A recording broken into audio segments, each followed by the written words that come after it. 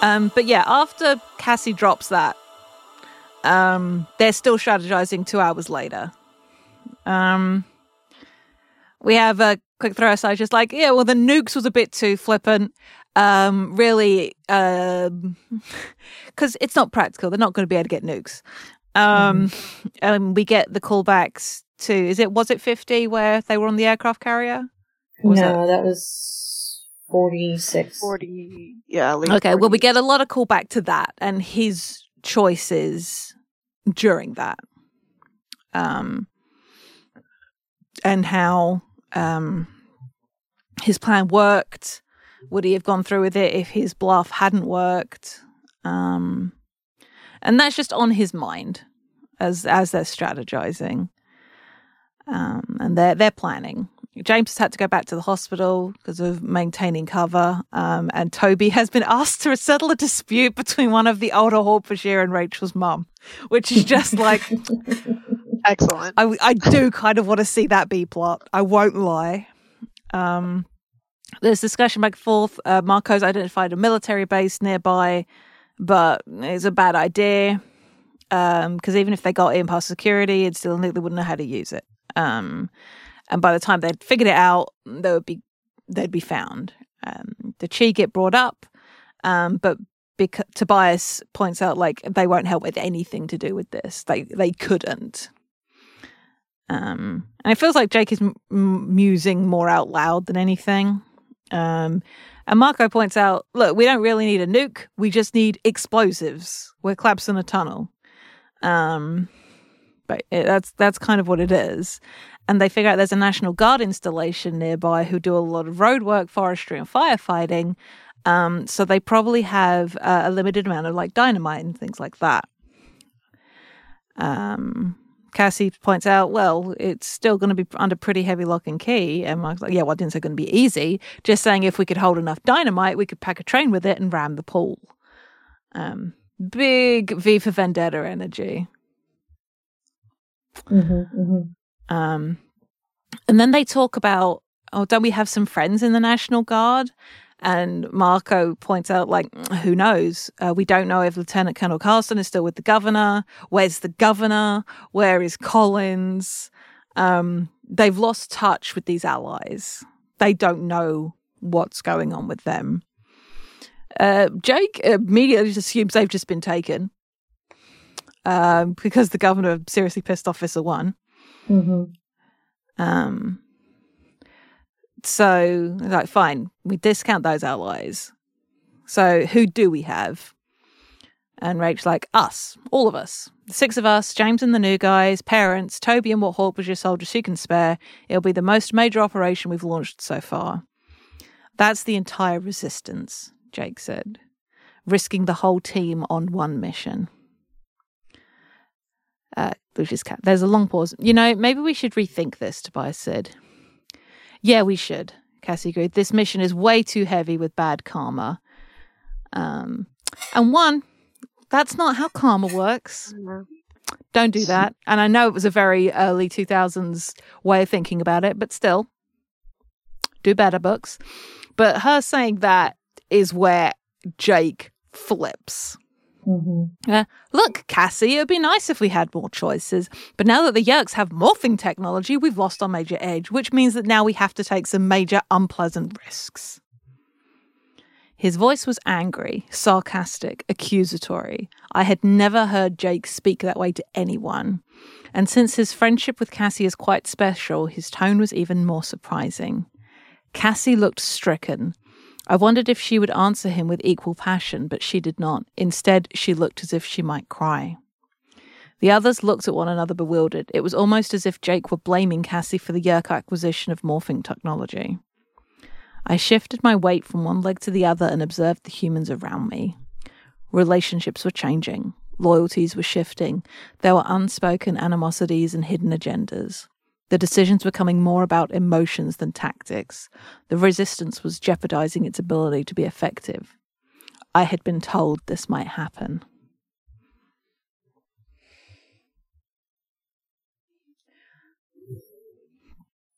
Because, hey, this chapter really could do with being 2 chapters later.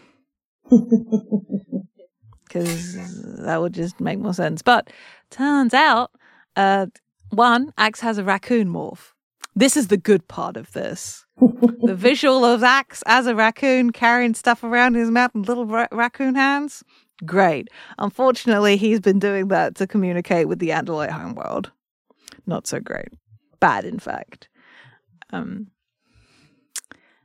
So he's been sneaking out of the camp at night in morph to talk to the Andalites.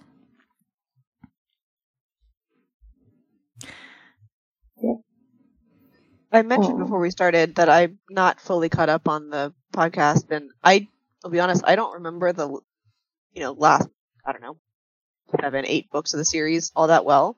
Do we know, was this a thing? Do we know that they had the ability to talk to the Andalites? Yes. It was ended a book, didn't it? Like it was a whole thing. They were going to try and contact them. It was the end of 45, the beginning of 46, and I think either last book or the book before, Jake made a point of telling Axe to contact Andalite High Command if he can, and give them an update.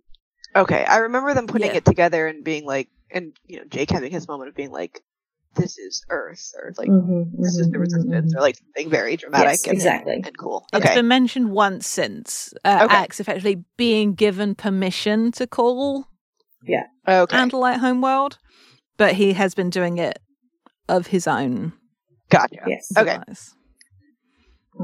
Which is really risky because we know that him using it at all calls bug fighters to the area. Yeah. So you gotta hope that he's getting out far enough away from the camp that they won't see the camp. But my dude, don't move that fast. Exactly. Yeah, and. I suppose one thing about it is a sign of just how desperate and scared Axe is that he's doing this.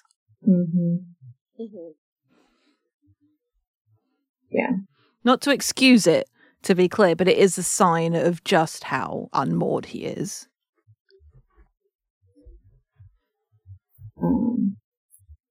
So he's been contacting Andalite High Command, basically giving them updates on what all has been happening. And we get this reveal that they have been telling him that the human resistance would rapidly lose effectiveness, that there would be infighting, tensions, discipline breaking down, etc., etc. All the kind of standard Andalite propaganda bullshit. Because they want Axe to be on their side and not as allied with the Yeerks as with the Animorphs as he is. Right. And so they've been whispering in his ear like an evil advisor, essentially. And he tells them about this plan to basically destroy the Yeerk pool. And the Andalites are like, do they believe they can defeat the Yeerks by destroying only one central pool? And Axe is immediately defensive of his friends. This is what they can do. We don't have that many people here. And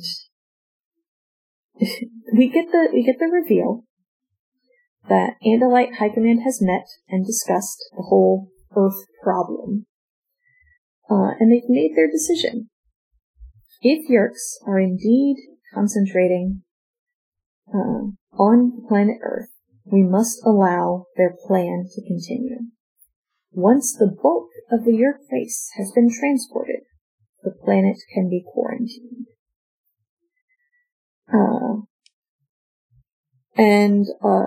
Dear listener, if you don't get a chill down your spine at that thought, I don't know what to tell you. The fucking Andalites, man. Mm-hmm.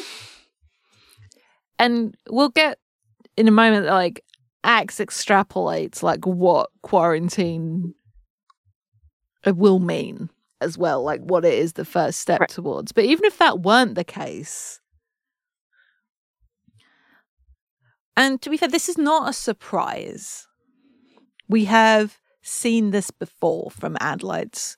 The readiness they would just like throw the Hawk Bajir homeworld under the bus. They do think in numbers. They have always thought in numbers.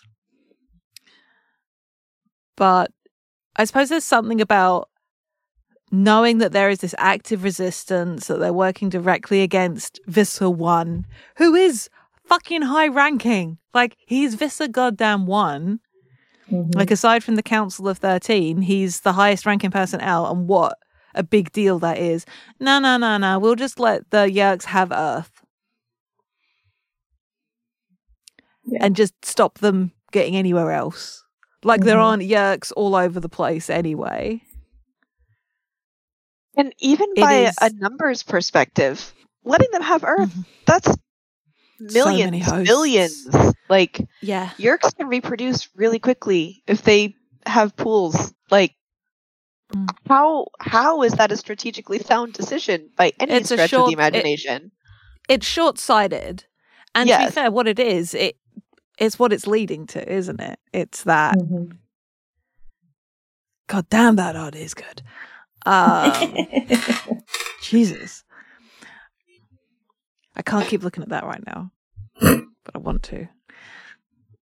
But it's read like quarantine is the first step. The Andalites have no intention of saving Earth. No. This is get all the Yeerks in one place and then we'll nuke it from orbit. Yeah. That's what the Yeerks are going to want to come here. For. Yeah. Because, like, okay, a human is an ideal host for a Yeerk. It can do all these wonderful magical things. Yeerk High Command do not know that the Yeerks have the morphing ability. Now. I don't think that would change their decision, to be honest. Maybe make them move faster. Yeah, exactly. If anything, it would do that. Let's nuke it now. Yeah, just like, actually, in fact... Yeah, I'd say that. It's interesting because there's this comment that Axe makes later about how the Andalites have the ability to morph. Like it's an innate thing. Like, nah, you guys just built the box. Anyone can do it if they've touched the box. Yeah. But again, that is arguably a very insightful little way of like the way Andalites are taught to feel like they are superior. And we get lots of references to like Zero and stuff like that. Like Axe, as much as Axe is reckoning with the evils that his human friends are doing, he does a lot of thinking about the Andalite fuck-ups too. Yeah. We get him walk through this, like the logic process of what the Andalites are going to do. Because the stated thing that the Andalites say, which is in itself very shitty, is once the planet is quarantined, we'll be in a position to negotiate. We will mediate a peaceful symbiosis between humans and Yeerks. That's your decision. Cool. Great. Okay. That sounds plausible. Hey, so long as they're not infesting Andalites, am I right, guys? Am I right? I'm like, what the fuck? But Axe clearly walks through the thought process of, like, the stated goal would be quarantine. The orders would say quarantine. But what everyone would understand is that a quarantine would be impossible to sustain. To enforce a quarantine, the Andalite fleet would be forced to engage. And once they engaged, they would annihilate the planet and every living thing on it, Yeerk and human. Quarantine was the first step toward genocide. The High Command had made its decision. The Yeerk conquest of the galaxy would stop here on Earth. And this really, really shakes Axe a lot. And he's once again kind of leaning more closer to his friends because what the fuck? But this is where I want to talk about, like, the ordering, the structure of the novel. Well, I guess that can wait until after this next chapter. Because this next chapter has some important stuff. I think I'm just gonna read it, because it's only a page and a half. The next morning, Jake gathered us together to finalize our plans. The Animorphs were there, Tobias in human form, Toby was there, James was there on behalf of the new recruits, and Marco's parents were present. I've been on the computer all night, Marco said. All of us. Me, Mom, and Dad. We hacked into nearly every file on the National Guard base. Bottom line, they've got a big warehouse full of 1,000-pound bombs. Yes, Rachel grinned. Major firepower. Marco's mother looked exhausted. We could kill a lot of slugs with one 1,000-pound bomb. We could kill them all with 10 or 12,000-pound bombs, Marco's dad amended. In an enclosed space, an explosion of even 1,000-pound bomb would have incredible magnitude. The devastation would be close to that of an atomic explosion. Rachel nodded with satisfaction. We'd be going seriously medieval on your butt, which that's the opposite of medieval, that but makes okay. No sense. Okay. The big question is how, Jake asked. We talked about this before. We'd have to commit everything, everybody, Animorphs, all of us, Hork-Bajir, parents. I'm out, Cassie said hotly. I thought that maybe, but I can't. And I can tell you my parents are out too. Rachel glared at her. Okay, Cassie, she said in a sarcastic, sweet tone. So, what do you think we should do instead? Just sit here and wait for the Yeerks to find us? Or maybe we should make it real easy on them and go and hop on the train for a little swim in the pool.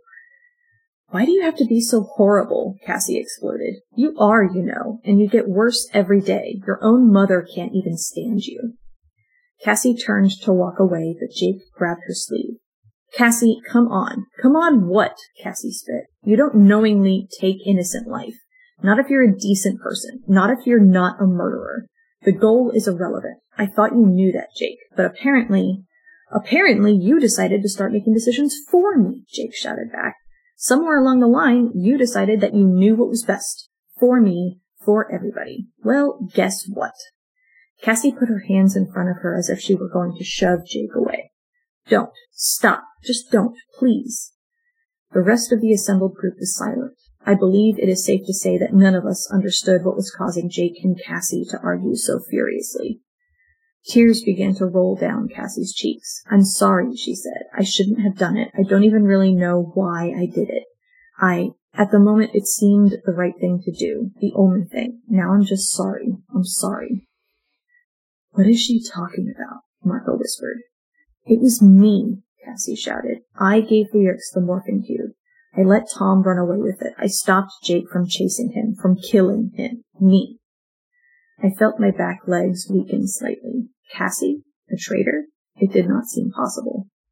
Oh, Cassie, Eva murmured. You did what? Marco said, his voice hoarse.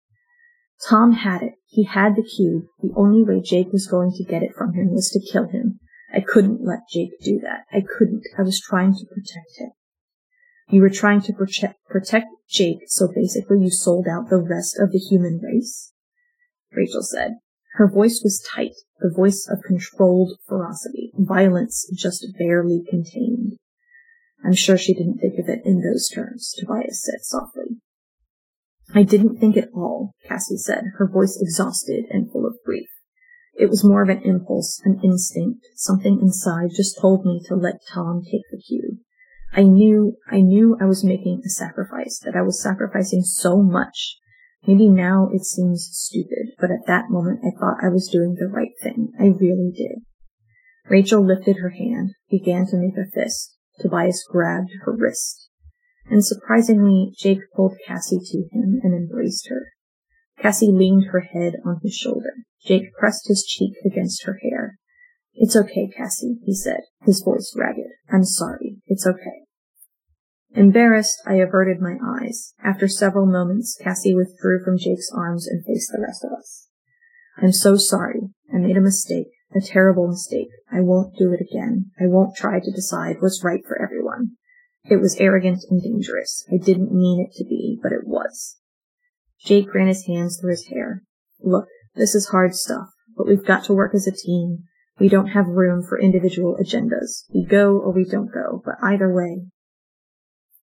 Jake's voice droned on, but I was no longer listening. I could not stop looking at Cassie. I was not exactly sure what I was feeling, but I was sure it was very close to hatred.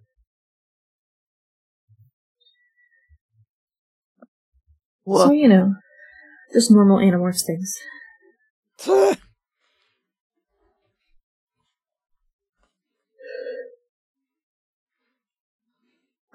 So first I want to talk about Axe. This is obviously a huge turning point for Axe, because it is a betrayal of a lot of the things that he holds very dear.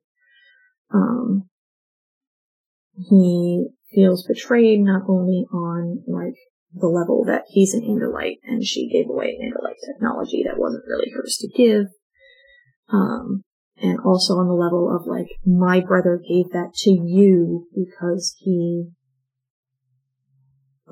trusted you to use it right. And you just kind of give that away. And I think Axe's response to this makes a lot of sense. I think the way that it pushes him closer towards the Andalites, the way that it makes him balk and, basically think, I don't understand anything about these humans. How can they even, begin to accept Cassie back? Why aren't they trying her as a traitor? Why is she still here and being included in this group when she has made this huge betrayal?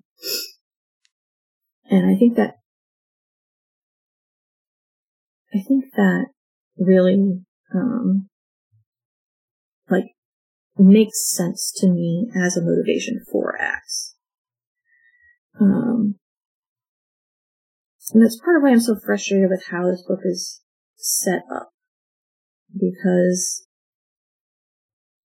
it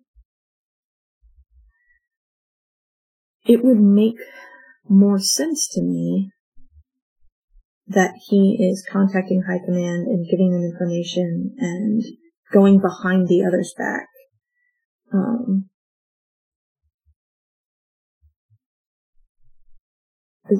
There needs to be some kind of context, because as it is, we don't get anything in this book that tells us why Axe started contacting High Command regularly like this again.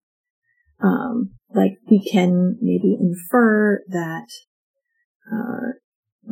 Jake instructed Axe to contact them, and then they told him to keep in regular contact, keep them abreast of the information, and Jake was like, yeah, that sounds like a great idea. They need to know kind of what's going on so that they can come in prepared.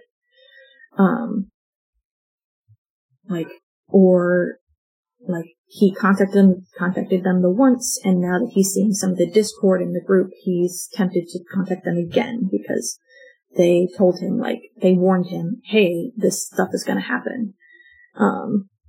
But he doesn't go to them hey, you were right, about, the things you said about the human resistance. He's literally just making, a standard report.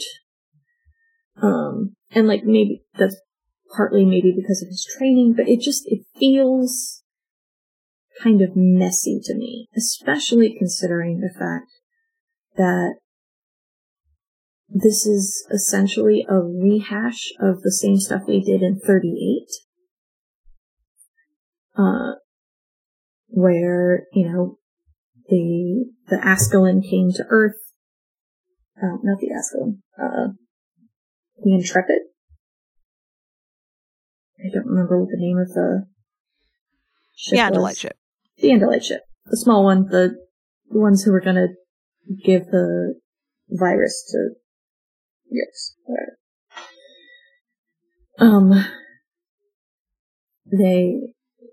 Because in that book, it's a lot of him kind of feeling like he needs to, or seeming like, because we realize it's mostly a ploy, he needs to side with the Andalites and give them information and all this sort of thing. but in the end, it's all a double play anyway. Like he's solidly on the Animorphs side most of the time. Has a couple of like kind of waverings, and he's really excited to see his own people, etc., etc. But for the most part, he's still solidly accepted Jake as his prince, and he's not going to question that. So it just feels weird that we have him acting like this here, especially considering that Kimberly Morris is the one who wrote 38. And so it's like she wrote that one, but then she writes him being so almost regressive here. And again, we talked at the beginning about trauma and how that can make you cling to things. And how you can kind of bounce back and forth between varying viewpoints, and it doesn't make it invalid. It's just like the structure of this book, I feel like, would be stronger and make a better emotional case if it were a little different. That's my long rambling. I'm not sure if I actually made a point, but it's yeah. I mean, it's definitely frustrating considering it's the same author. Mm-hmm.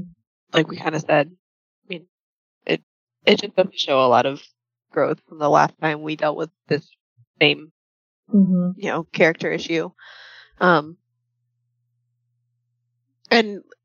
I think you're right. I think the ordering of the chapters doesn't help that. If we had seen Axe contact, Andalite Homeworld after finding out about Cassie, giving up the morphing cube, that would make more sense. That would be a catalyst for, like, this team is falling apart.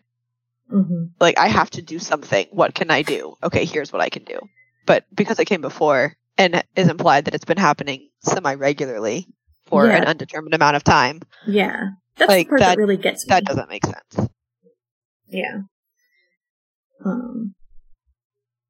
Like, he, after this chapter, he does go and he's like, I need to contact them and tell them everything. Right. Like, he decides to talk to Cassie about it first, which I think is one of the best moments, in the book, because he does, like, he's like, no, I'm going to contact them, but I do need to hear from Cassie why she thought this was important, because I do respect Cassie a lot. And I want to know maybe she did have a really good reason, and I just don't know it, kind of thing, I don't know. I'm interested to see, well, I guess most of the people who are going to read the book already read it in the Discord. And I don't know if anybody necessarily spoke about this in particular, like this structuring of Axe's.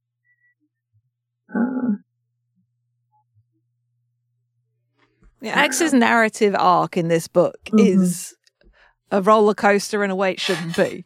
Yeah. Hey, thank you for distilling the last 15 minutes to one sentence. That really helps. I got you, boo. I wouldn't have been able to distill it if you hadn't spent the 15 minutes explaining it. Oh, thank you. But yeah, it's sure something. I'm interested to see what people in the Discord, what their analysis is, because a lot of people live blogged it, but I don't know if they necessarily analyzed this bit. Because maybe I'm just really tired and thinking too much about it. No, I think that it's definitely valid. I was going to say, also, our podcast is founded on the basis of thinking too much about it. This is true. That's why we're here. So we can think a lot about it. It's why we make like a 4-hour episodes. every other Animorphs podcast, half an hour max per book. They're babies. Puny babies. We have many thoughts. When I was trying to catch up on the plot and everything before reading this book, I started out catching up on the podcast, and I was like, wait, no, what am I doing? Let me just read the books. That'll take like a third the time. Absolutely. We aren't here to have a concise time. We're here to have a rambling time. And bring y'all along on the ramble. It's what we do. But I think we need to now talk about everyone else's reaction to this. Yeah. Because Axe is obviously our point of view, and we can expand more when we get to Axe's conversation with Cassie, which fucking slaps.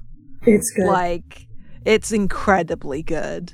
Mm-hmm. I fucking love Rachel, and I fucking love Tobias. Mm-hmm. And I wish we had a proper moment with Marco in there. Mm-hmm.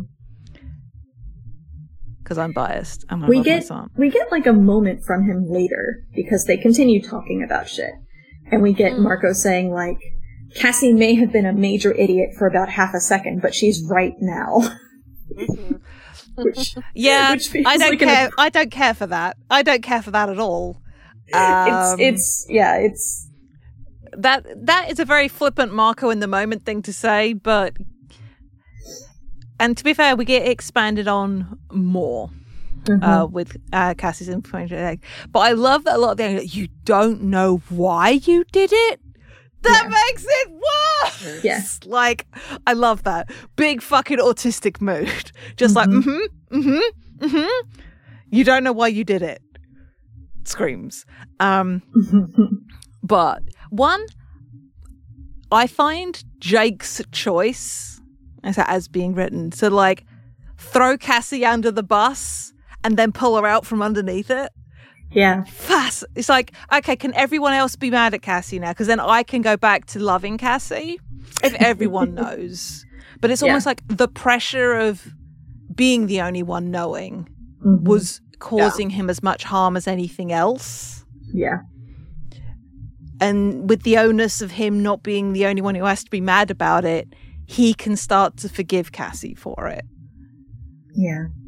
I love that for him, genuinely. I think that given how all over the place he has been, and he got what he wanted, he pushed and he pushed, and it broke.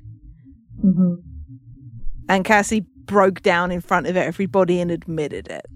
And maybe he feels bad about it, maybe he doesn't. But he got what he wanted. Which is her saying, I won't do that anymore. And I'm sorry. Yeah. For possibly the first time. I remember us talking about that before. Remember. Like, she's not apologized for it. Yeah. I'm going to go look at it right now, but I don't think she did. No, I don't think so. No, because I remember us talking about it, and you saying at the time how she doesn't say sorry. Which is what I think Jake needs from her. Because he does probably understand why she made that choice. Because it's Cassie. And he's Jake. Yeah, and she bones, doesn't apologize he at all. knows.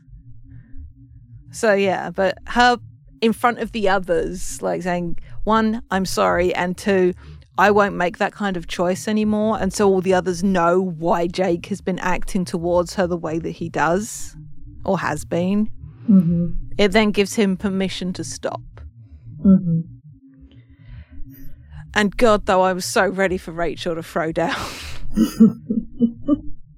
In a way, because, I mean... Oh, sorry, continue. No, please. I can remember my point. You go. Well, I was saying, it's almost like he needed Cassie to be punished in a way for her choice. Yeah. Right? And when he was the only one who knew, he was the only one who could punish her for it. Now that everyone knows and everyone's upset at her, it's like the responsibility is spread out now. And now he is able, he doesn't have to focus on that. He can focus on other things and moving on. Exactly. But she's still, you know, being made to be accountable for it, and she still feels bad for it. And it's not a healthy way to necessarily deal with it, but, you know, it's a way. A way. But yeah, for me, one, Rachel, the Rachel let Cassie hurt her so much before, but the second Cassie did something that threatened the group, it's like, I'm sorry, you on your high horse did what now? How dare you judge me? But it's that, in the same way that Axe is betrayed, I think betrayal is what's got Rachel ready to punch her. Yes. Yeah. And Tobias knowing Rachel well enough to know that she would hate herself for doing it. So he stops her. If it was anybody else, I like to think it would have been Tobias, like, I got your flower, babe. You go. I miss that meme. That was a good meme. To be fair, Tobias and Rachel have a bit of that energy anyway, just generally. And it's good. But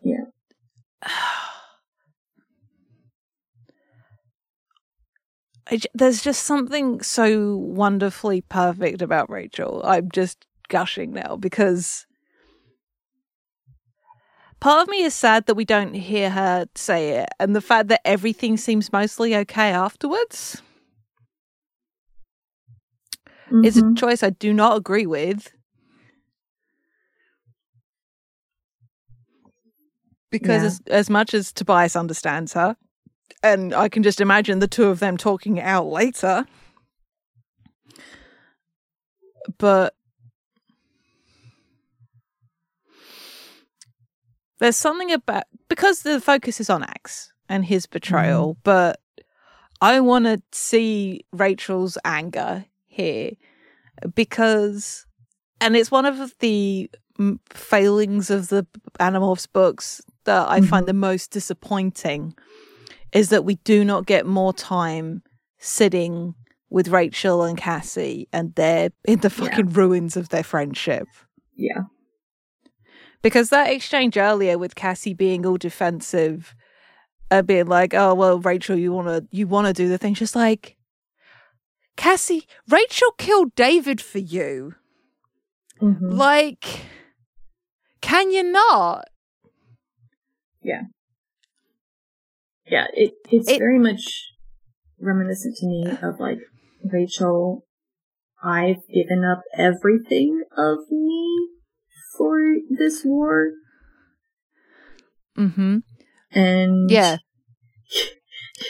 you never stopped me from doing anything terrible in order to save myself. It allowed Cassie Danielle to hold on to herself. Like, she let Rachel sacrifice everything so that she didn't have to.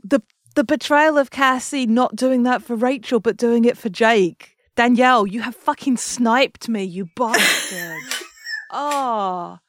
You would do it for a boy, but not for your bestie? The worst. Jail for 1,000 years. I cry. Because, like, but Cassie's there talking about sacrifice as well. Just like, I knew what I was giving up by doing this. And Rachel there like, bitch. Well, you sacrificed. Yeah. And you're only doing that now? You haven't sacrificed stuff before? What the fuck, Cassie? Yep. If I was Rachel, I probably would have cried. Yeah. And it's sidebar, I love that we see Rachel cry briefly in this book. Yes, me too. So important to me. It's all tied up too in, like, Rachel's resentment of Jake. You know, like, she resents that she is the one who does the dirty thing, and, like, so Jake isn't the one. So Jake doesn't have to kill Tom. You know, Jake doesn't have to get blood in his hands then. No. It's a lot.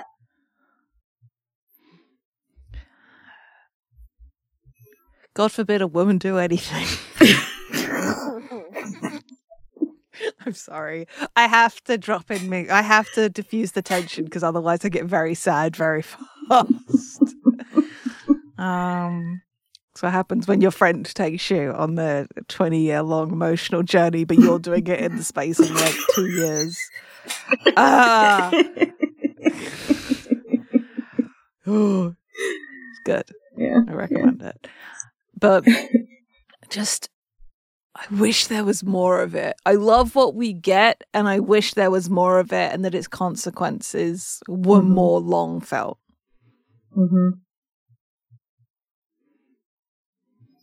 Yeah, because the thing is, in the next chapter, Erwin just kind of like accepts this. Well, what's done is done. No use crying over spilled milk. Yeah, the Yeerks can morph now. What good is being mad at Cassie gonna do? Like, no.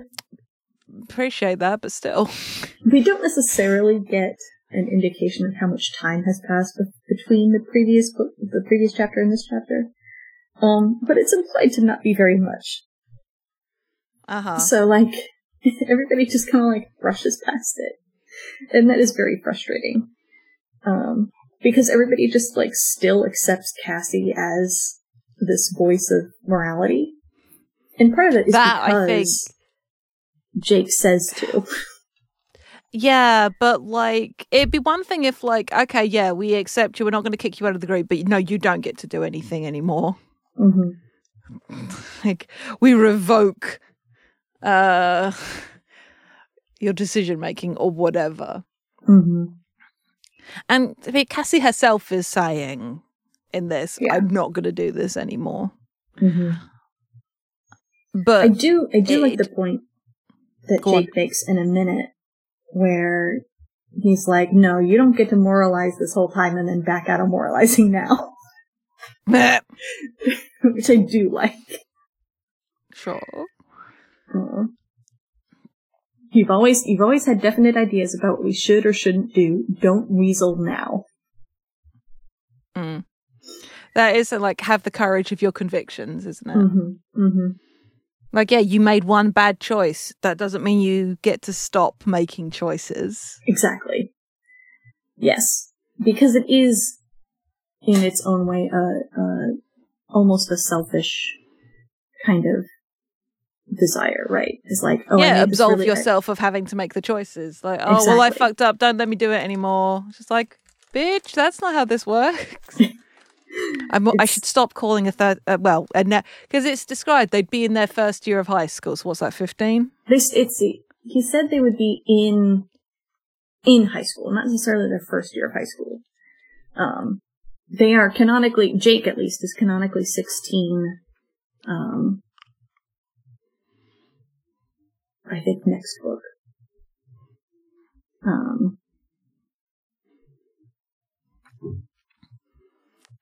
So what do we think that makes them, like, what, freshmen, sophomores? Yeah. 16 is, I think. Oh yeah, 14, 15 is like freshman, right? And 15, 16 is sophomore. Yeah. Yeah, that sounds right. Next book, he is 16. And these books are coming one after another, so I think it's fair to assume he's 16 now. And I guess I've always assumed, like, they're all in the same grade, so they're all... Yeah. I guess... They're all similar ages, at least. Yeah. There's a... Depending on what month you're born in, there's a... Yeah, they're within a year of each other. Yeah. Regardless, they're babies. Yes. But to clarify my point, I need to stop calling a 15-year-old girl a bitch. Even in jest. To be clear, this is how Cassie is written. Poorly. Frequently. Unfortunately. Sorry, I just made the choice to eat a Sour Patch Kid. This was maybe not my smartest decision I've ever made. You're fine. So they continue to discuss the whole blowing up the Yeerk pool thing. And Toby's basically like, we're tired of fighting. We're a peaceful species, but we're gonna fight, and we're gonna go down fighting. And Marco's like, I'm with Toby. Marco's mom is like, yeah, I know, how your High Command works, and it's very bad, and we should fight. And she even says, if we do enough damage, we could possibly chase the Yeerks off Earth. And elaborates that, like, Idris didn't advocate all-out war because she knew Earth was, like, the humans would fight and be really obnoxious. And it is possible that Esplin has been warned that if he fucks up again, they're going to just pull support for Earth. Like, this is too much work. It's not worth it. And like, just move base of operations to somewhere else. And I refuse to believe that Visser One would not buy into the sunk cost fallacy. Like, yeah, high command might, but Visser One is so much like the pride absolutely. In that man. Yes, it's just like, nope, I've started it, so I finish it. Yes, even if finishing it means burning it to a cinder. Oh yeah. And Eva also points out, with the ability to morph, the Yeerks don't really need humans. They could make do with another species on another planet, a species less aggressive than humans. And Jake's like, I'm not sure that's great news for, like, the universe. And Peter is like, yeah, but it's good news for us. The Yeerks are forced to leave Earth. Visser One's back to being a sub-Visser somewhere.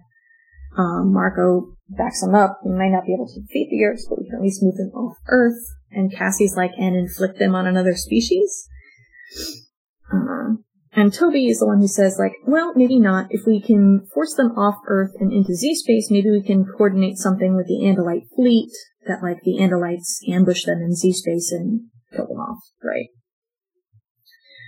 Axe is barely paying any attention to this conversation because he's so fucking mad. He's got Kill Bill sirens going on this whole time. And Jake asks him, like, would the Andalites, like, work with us on this? And Axe is like, it's hard to know what they would do.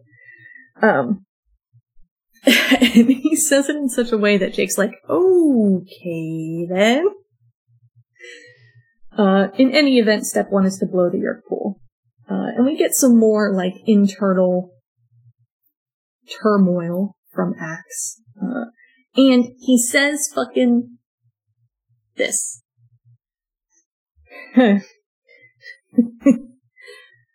Should I have told High Command everything? Yes, I should have, without doubt. They needed to know that the entire situation on Earth was changing, because of one human, because of Cassie. Of course, it has always been a possibility that the enemy might somehow acquire morphing technology, either through conquest or guile. War is about losses as well as victories. But to surrender without struggle your most important piece of technology, strategy, defense, it was simply incomprehensible to me. It was also incomprehensible to me that Cassie was allowed to participate in this discussion. On my own planet, she would have been tried for treason and executed immediately. And yet the others continued to consult her. My hatred for Cassie began to extend to them all. They were fools. They would never prevail. They were too soft, too sentimental, too childish, too stupid and ignorant. Stupidity and ignorance within one's own ranks are more dangerous opponents than an outside enemy could ever be. I had been taught that lesson in the military academy. Now I had been given an object lesson that proved the principle. As the humans continued to plan and plot, my mind raced. I did not know what to do. Perhaps I should contact War Prince Jaham Estelan Forlan and tell him I had been interrupted by bug fighters before making a full report. I could tell him that the Yeerks had acquired Andalite morphing technology. And I could tell him that if Andalite High Command was going to quarantine the planet, they needed to do it quickly. It's spiraling. Yeah. Like, he is Kid needs a hardcore nap. spiraling. Kid needs a Kit Kat. Kid needs a hug. He is in, but yeah, I'm flippant, but yeah, you can just, it's so easy once you get in the panic spiral, though. Just like, I'm so mad at Cassie. Actually, I'm mad at everybody. Actually, I'm mad at everything. They're all Actually. stupid. This is horrible. The only way out is to burn the planet to a cinder. yeah. This is why he needs a nap. Have you ever just been so mad at everything and just like, I'm going to nap? I'm joking, but also he's exhausted. They all are. Mm-hmm. and he's viewing everything as a threat and everyone as a threat. And of course, like we were literally just talking about, it seems weird how flippant everyone is and gets over it really fast. And Axe is there like, are we not going to address this? Mm-hmm. No? Anybody? Yeah. And because we know how strict Andalite culture is about the sharing of technology and the loss of technology, it is considered such a heinous thing after Ciro's folly and all that. Yeah. So,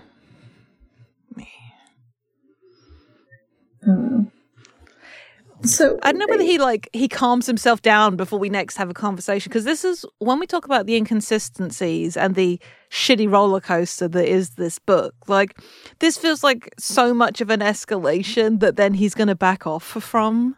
So it's like, I mean, why have this? He is ready to fucking go when he has this conversation with Cassie. He's just like, he's just looking for that explanation. It is very much like the unspoken thing is, convince me not to give you all up. Yes. Yeah, basically. It's like, this is the last, he's giving her one last chance, it feels like, right? Maybe there's some hidden reason that I'm not seeing. I'm going to give her the benefit of the doubt for this 5-minute conversation, but it doesn't sound like he really has. Yeah. He doesn't want to, he wants to be convinced, but he doesn't think she is going to convince him. Yes. That. Yes.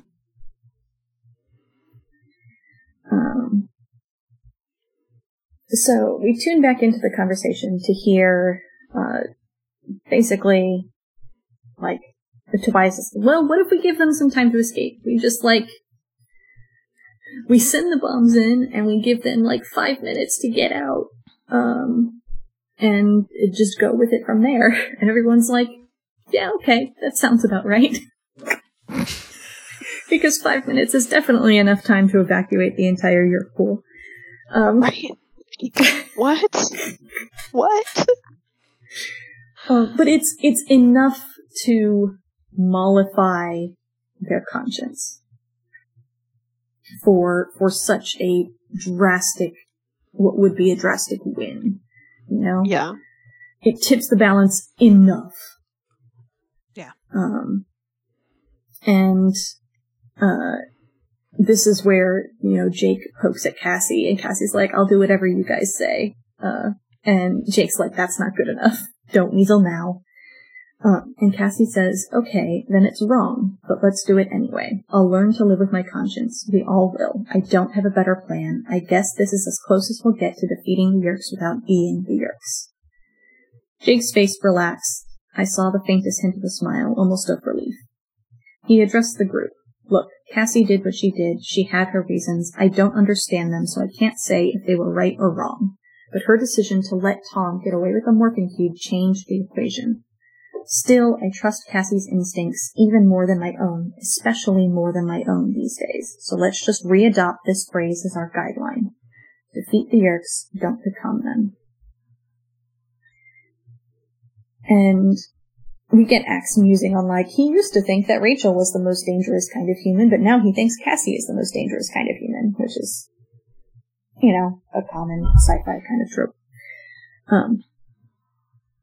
But I like this from Cassie. I really do. I like that she can look at everybody and say, no, this is wrong. I understand why we have to do it. But we need to know that it's wrong. Because that, to me, that is the strength of the heart to me. That, reminding everybody, not necessarily constant moralizing and judgment of everybody and everything like that, but, the one who tries to think about as many possible alternatives as possible, and when there is no alternative, to be like, okay, this is going to do serious damage to us as people because this is very bad, but I get that we have to do it. But we have to do it anyway. Yeah, that's when Cassie is an effective character, right? When she's not blocking, she's not impeding the decisions that have to be made. She's just making sure everyone is like, okay, stop, think about the implications, okay, now we can go through with it. But we have to be Yeah. aware of what we're doing. We can't just do Mhm. it without thinking. It's also the fact that she's like, and I will go with you. It's not that Yes. I'm judging you all. I appreciate it needs to be done, but I am judging you a bit, and I'm going to keep my hands clean. It is that it's a shitty thing we have to do, and it's wrong, but it's going to be done, and I will do it too. Yes, we'll all learn to live with our conscience. Like, that to me is like the distillation of what Cassie should be. And I think it really represents a moment of growth for her. I think from here in like the conversation she has with Axe, we get a lot of like really good Cassie kind of coming to terms with like, I obviously don't know what's best all the time. But I think it is still important to think about these things. And I don't think mercy is a bad thing. Et cetera, you know. Like, I think it shows some good Cassie characterization and like growth from her. At least in this bit. Another sheet of foil for my tin hat. I remembered again the desperate falcon, the one who yearned for freedom. Had he found it in the sky or in death? Could still be alive. Could be him. Could be him. Yeah. Just saying. But yes, the sci-fi trade, like the road to hell, paved with good intentions.